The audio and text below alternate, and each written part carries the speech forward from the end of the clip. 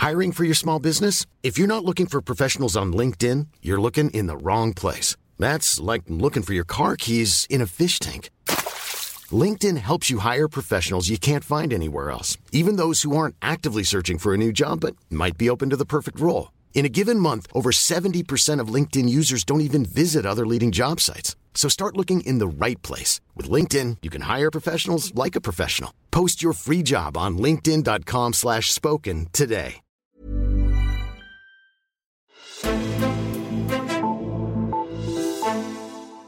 Hvor slemme er de spindoktorer eller særlige rådgivere, som titlen jo officielt er, egentlig? De bliver tit omtalt som dem, der orkestrerer alt og har en enorm magt, uden rent faktisk at være politisk valgt. Men hvad er op og ned i den debat? Er forestillingerne ude af proportioner eller helt tilpas? Og hvornår begyndte hele ideen om at have en særlig rådgiver? Det kan du høre mere om i den her oplæste artikel, som jeg har fundet frem til dig her i efterårsferien.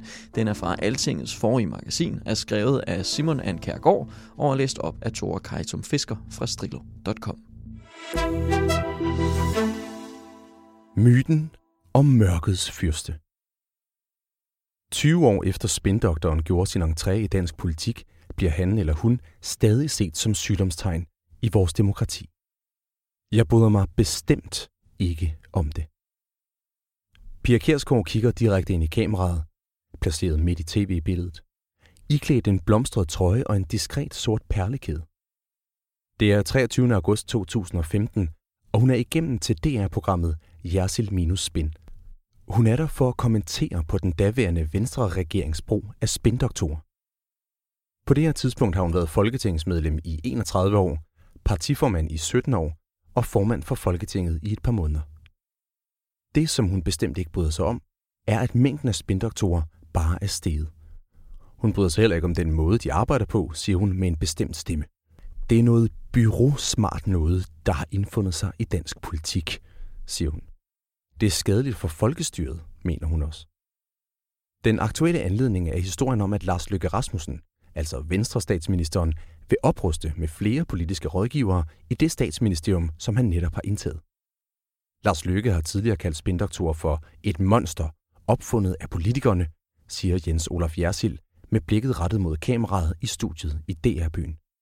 Og nu hyrer han så, altså Løkke, en spinhær, fortsætter Jersild, og holder Ekstrabladet op, så seerne kan kigge med.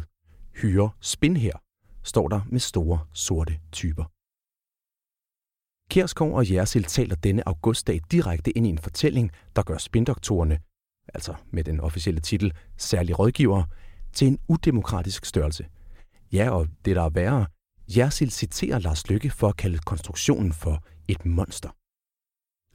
Det her, det var hverken første eller sidste gang, den særlige rådgiver er blevet kritiseret og påhæftet lidet af troværdige mærkater. Lad os tage et par hurtige nedslag. 16. marts 2018 publicerede Djøf-bladet en reportage. Den handlede om et kursus i politisk rådgivning og kommunikation på Københavns Universitet. Underviserne er Mark Thorsen, der på det tidspunkt var særlig rådgiver for daværende udlændinge- og integrationsminister Inger Støjberg fra Venstre, og Andreas Thüring, der var Thorsens kollega over hos Lars Christian Lilleholt fra Venstre i Energiforsynings- og Klimaministeriet. Overskriften lød: Mørkets fyrster træder frem i lyset. 12. september 2019 havde journalisten René Fredensborg en kommentar i webmediet Point of View International. Den handlede generelt om de særlige rådgivere, og specifikt om Martin Rossen, der dengang lige var tiltrådt i en nyoprettet stilling som stabschef i Statsministeriet, helt tæt på statsminister Mette Frederiksen fra Socialdemokratiet. Jeg forsager spindoktorer og alle deres gerninger, lød overskriften, som en parafrasering over trosbekendelsen, hvor det er djævlen og alle hans gerninger, man ellers forsager. 8. januar i år kommenterede Ole Obitsø, nyhedschef på fagbladet Journalisten, også på Martin Rossen, der før sommerferien fratrådte sin stilling efter blot et år. Han var utryg ved Rossens manglende kontakt med medierne og med hans ikke eksisterende lyst til at give interviews. Det efterlader ham med en magt, han kan forvalte i mørket, som Obitsø skrev. Senest har forfatter og sognepræst Christian Ditlev Jensen i Weekendavisen i april skrevet i en artikel om Orwells legendariske roman 1984, at spindoktorer og særlige rådgivere inficerer demokratiet i en hidtil uset grad. Spindoktoren inficerer, som var det en virus. skal forsages som en djævel og operere i et mørke, der burde være oplyst. I snart 20 år har debatten om spindoktoren, den særlige rådgiver, besøgt og genbesøgt den danske offentlighed, og lige så længe har han eller hun været en fast figur i vores forestillinger om den politiske magt. Bag portrættet som en mørkets fyrste gemmer der sig en mistanke om, at noget truer den demokratiske magtudøvelse, og den gemmer også på en mistanke om hykleri, at vores politikere lader os tro et, for så at gøre noget andet. At spindoktoren får os til at se væk, mens den virkelige magt bliver udøvet. Dette er historien om spindoktoren, og især om vores forestilling om ham. Og det er historien om, at det er vores forestilling om spindoktoren, der skygger for vores kritiske blik på magten, snarere end spindoktoren selv. Det starter med Venstre. Rådgivere, der har hvisket magthavere i ørerne, udfyldt rollen som deres talsmand eller skrevet deres taler, har en lang forhistorie. Men det er i 1990'erne, at spindoktoren dukker op som en figur, offentligheden får øje på. Ikke mindst da Tony Blair bliver leder for Labour og indleder sit ridt mod magten. Med sig har han blandt andet Alastair Campbell, der fra 1994 til 1997 var leder af Blairs politiske kampagne, og fra 1997 til 2002 hans pressechef og særlige rådgiver. Han indvarslede en tid og definerede en rolle, hvor politikerne og politikken har brug for en særlig fortrolig politisk rådgivning og et behov for, at politikken konstant kommunikeres, og hvor den politiske kamp bliver en kamp om og med fortællinger, nyhedshistorier, vinkler og læk. Campbell blev kendt, berygtet og frygtet for sine evner, og i eftertiden er han kun tangeret af Dominic Cummings, manden bag den kampagne, der sejrede i den britiske Brexit-folkeafstemning, som i dag er særlig rådgiver for den nuværende konservative premierminister Boris Johnson. Mens Campbell forstod tv og aviser, har Cummings et særligt blik for sociale medier, men begge bliver ofte portrætteret som mørkets fyrster. Og begge er et svar på et påtrængende spørgsmål. Hvordan mobiliserer man nok vælgere i en tid, hvor de politiske partier ikke er massepartier længere, hvor de ideologiske forskelle mellem partierne er blevet udvisket, og hvor vælgerne er troløse som aldrig før? I Danmark dukker spindoktoren og debatten om spindoktoren op for alvor, da Anders Fogh Rasmussens Venstre med tydelig inspiration fra netop Blair tromler ind i regeringskontorerne i 2001. Med sig har han journalisten Michael Christiansen, og i årene efter tiltrækker han sig både fascineret og dybt skeptisk opmærksomhed. Spørger man Christiansen selv, peger han på, at årsagen til, at så mange så ham og hans rolle som noget mistænkeligt, skal findes hos hans daværende chef i Statsministeriet. Det starter med Venstre, siger han. Før valget havde Venstre travlt med at kritisere de embedsmænd og rådgivere, som Poul Nyrup Rasmussen havde udnævnt. Det startede med, at Anders Fogh Rasmussen af alle holdt taler, hvor han kritiserede det, der foregik i Nyrup-regeringen. Det var nogle meget krasbørstige udtalelser, og var blandt andet angreb på Peter Mogensen, der netop var kommet til Statsministeriet fra en stilling i embedsmandsapparatet. Det legitimerede det, at de kunne angribe os lige så hårdt, og det er der mudderkastningen starter. Peter Mogensen er en anden af de mystiske spindoktorer. Han var ministersekretær for finansminister Mogens Lykketoft fra Socialdemokratiet fra 1995 til 1997, inden han blev hentet over i Statsministeriet som decideret politisk rådgiver. Samtidig skete der et voldsomt skifte i forhold til, hvad der politisk blev fokuseret på, hvor blandt andet indvandringspolitik blev løftet højt op på den politiske dagsorden.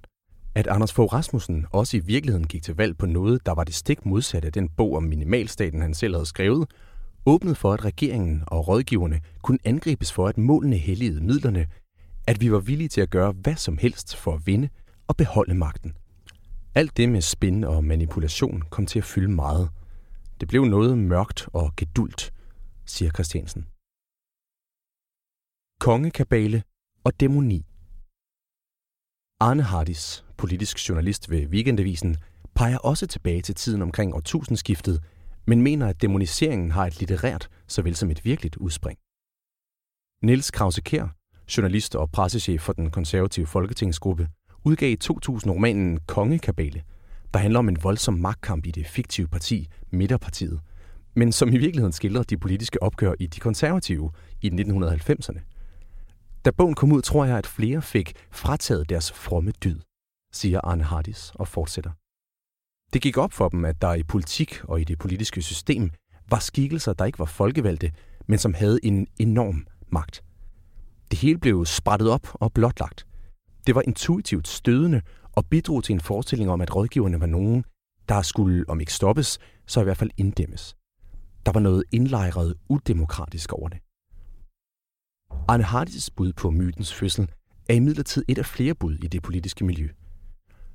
Myten skyldes, at enkelte rådgivere i tidens løb selv har bidraget til at skabe den. Men mest at der hos nogen, også i medierne, gennem årene har været en naturlig nysgerrighed og irritation over ikke at kunne holde rådgiverne ansvarlige og stille dem til ansvar, som man kan med alle de andre. Det siger politisk analytiker ved DR Jens Ringberg. Det er en medieskabt myte. Et godt stykke af vejen. Ordene her kommer fra Jens Kloppenborg Skrumsager, der har været særlig rådgiver for flere Venstre-ministre. Herunder beskæftigelsesminister Jørgen Neergaard Larsen fra Venstre, innovationsminister Sofie Løhde og energiforsynings- og klimaminister Lars Christian Lilleholt. Der har været for meget fokus på proces, og der bærer journalisterne et stort ansvar. Der burde have været meget mere fokus på indhold og politik, vurderer Jens Kloppenborg Skrumsager. House of Cards. Undervejs i nullerne finder spindoktoren, kommunikationsrådgiveren og pressechefen også vej til det hvide lærred og især tv. Først som godhjertede typer som Toby Ziegler, Sam Seaborn og C.J. Craig i The West Wing, og sidenhen i 10'erne som iskolde kynikere.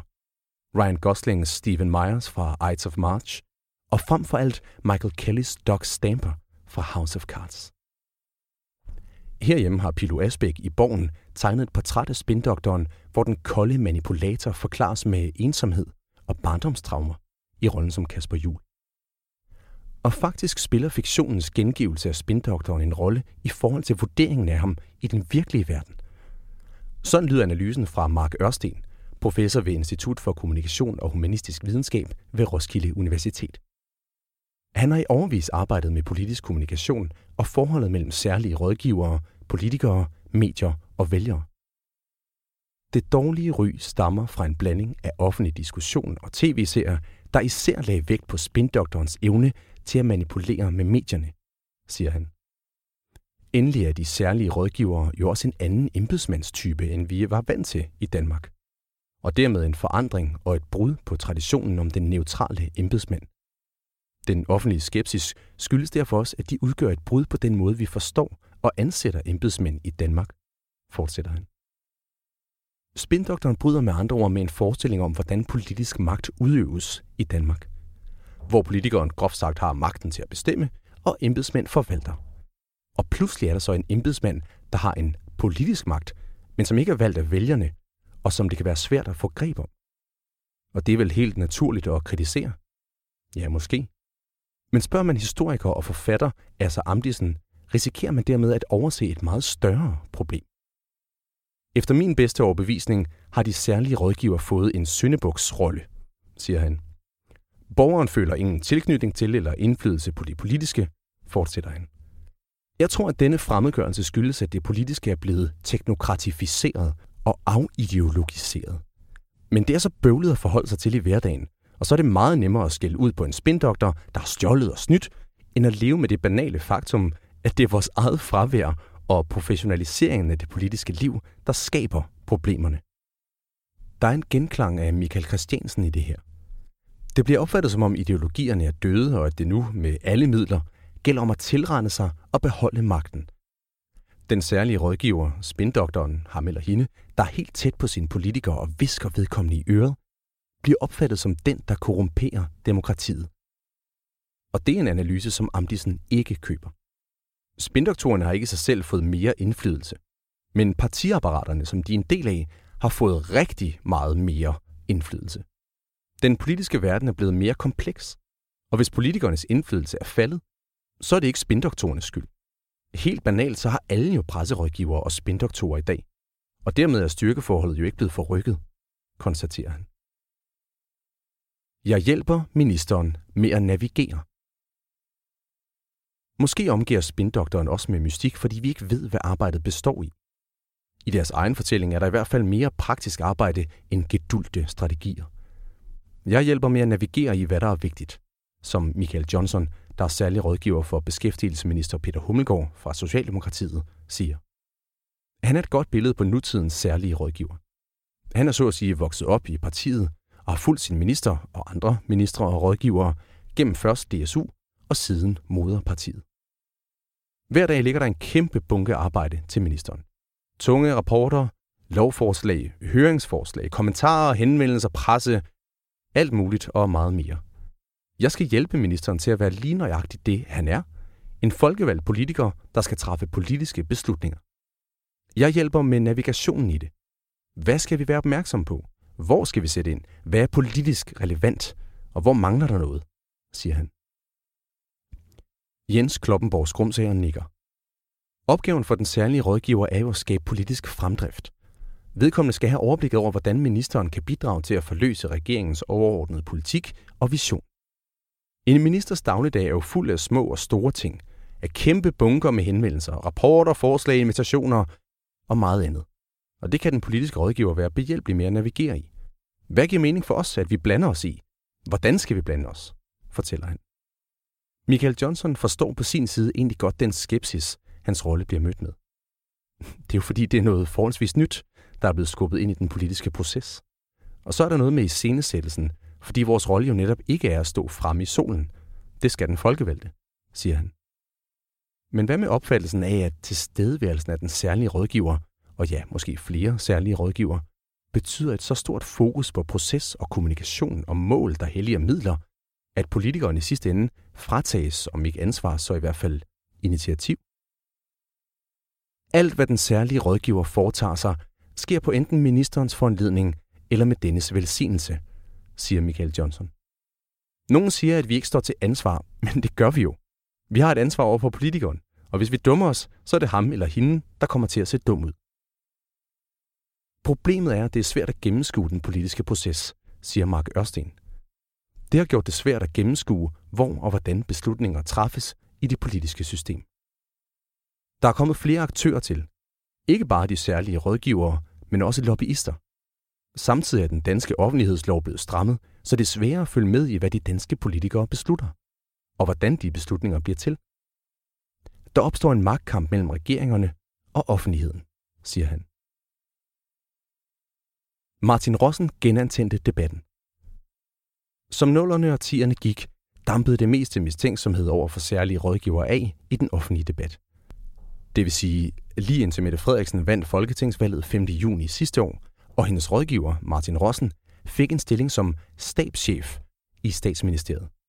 Det var en helt ny betegnelse, og med den fik Rossen plads i helt centrale regeringsudvalg, eksempelvis de 2 magtfulde udvalg, økonomiudvalget og koordineringsudvalget.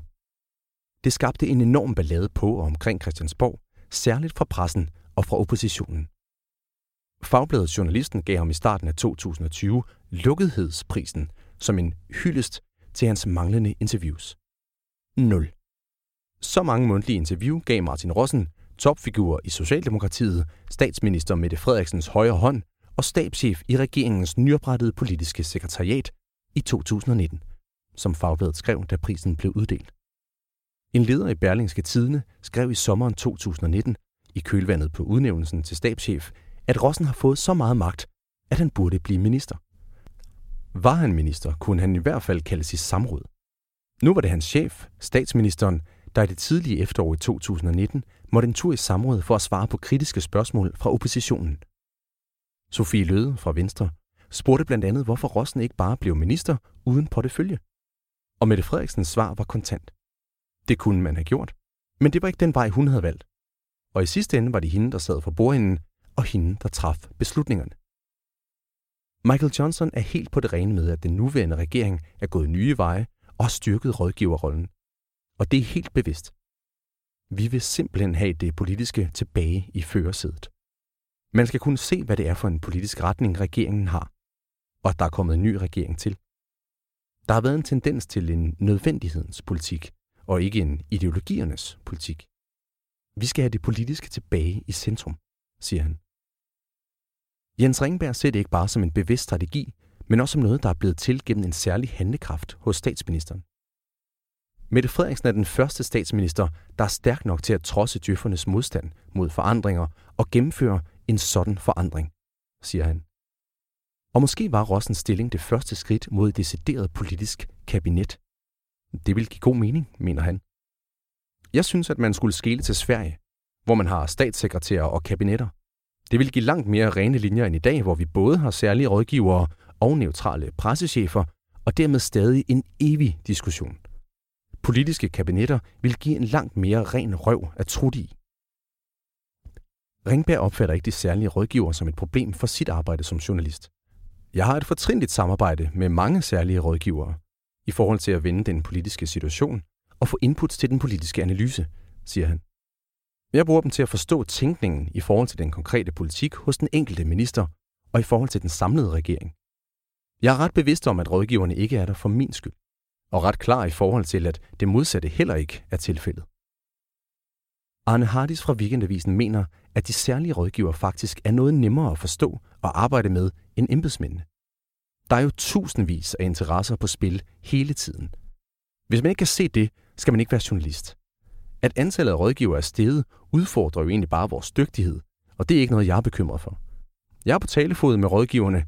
De sidder på den centrale information, men de er jo let at gennemskue, fordi de jo er varedeklareret. Vi ved, hvem de er, og hvorfor de er her. Det er faktisk mere indviklet med embedsmænd, synes jeg.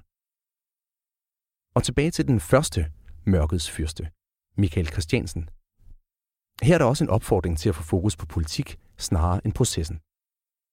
Vi opererer stadig i og med et mediepolitisk landskab, hvor alle kender alle. Kald det et ekokammer eller ananas i egen juice, men en konsekvens er, at medierne elsker de historier om, at alle kender alle. Det kommer tit til at dreje sig om proces, om at afdække, hvem der kender hvem, og så træder det politiske i baggrunden. Men det politiske projekt er og bliver det vigtigste. Det skal man have, ellers skal man ikke være i politik.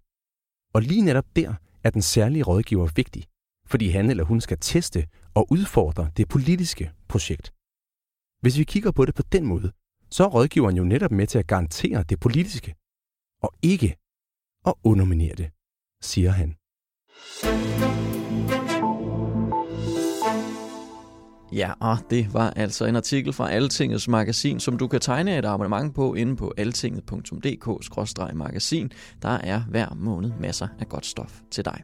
Og hvis du kunne lide oplæsningen, så kan du skrive et abonnement på Strillo ved at gå ind på deres hjemmeside, strillo.com. De har også artikler fra Der Spiegel, New York Times og Harvard Business Review. Den her nyhedspodcast vender tilbage i normal kadence fra mandag i næste uge. Vi lyttes ved.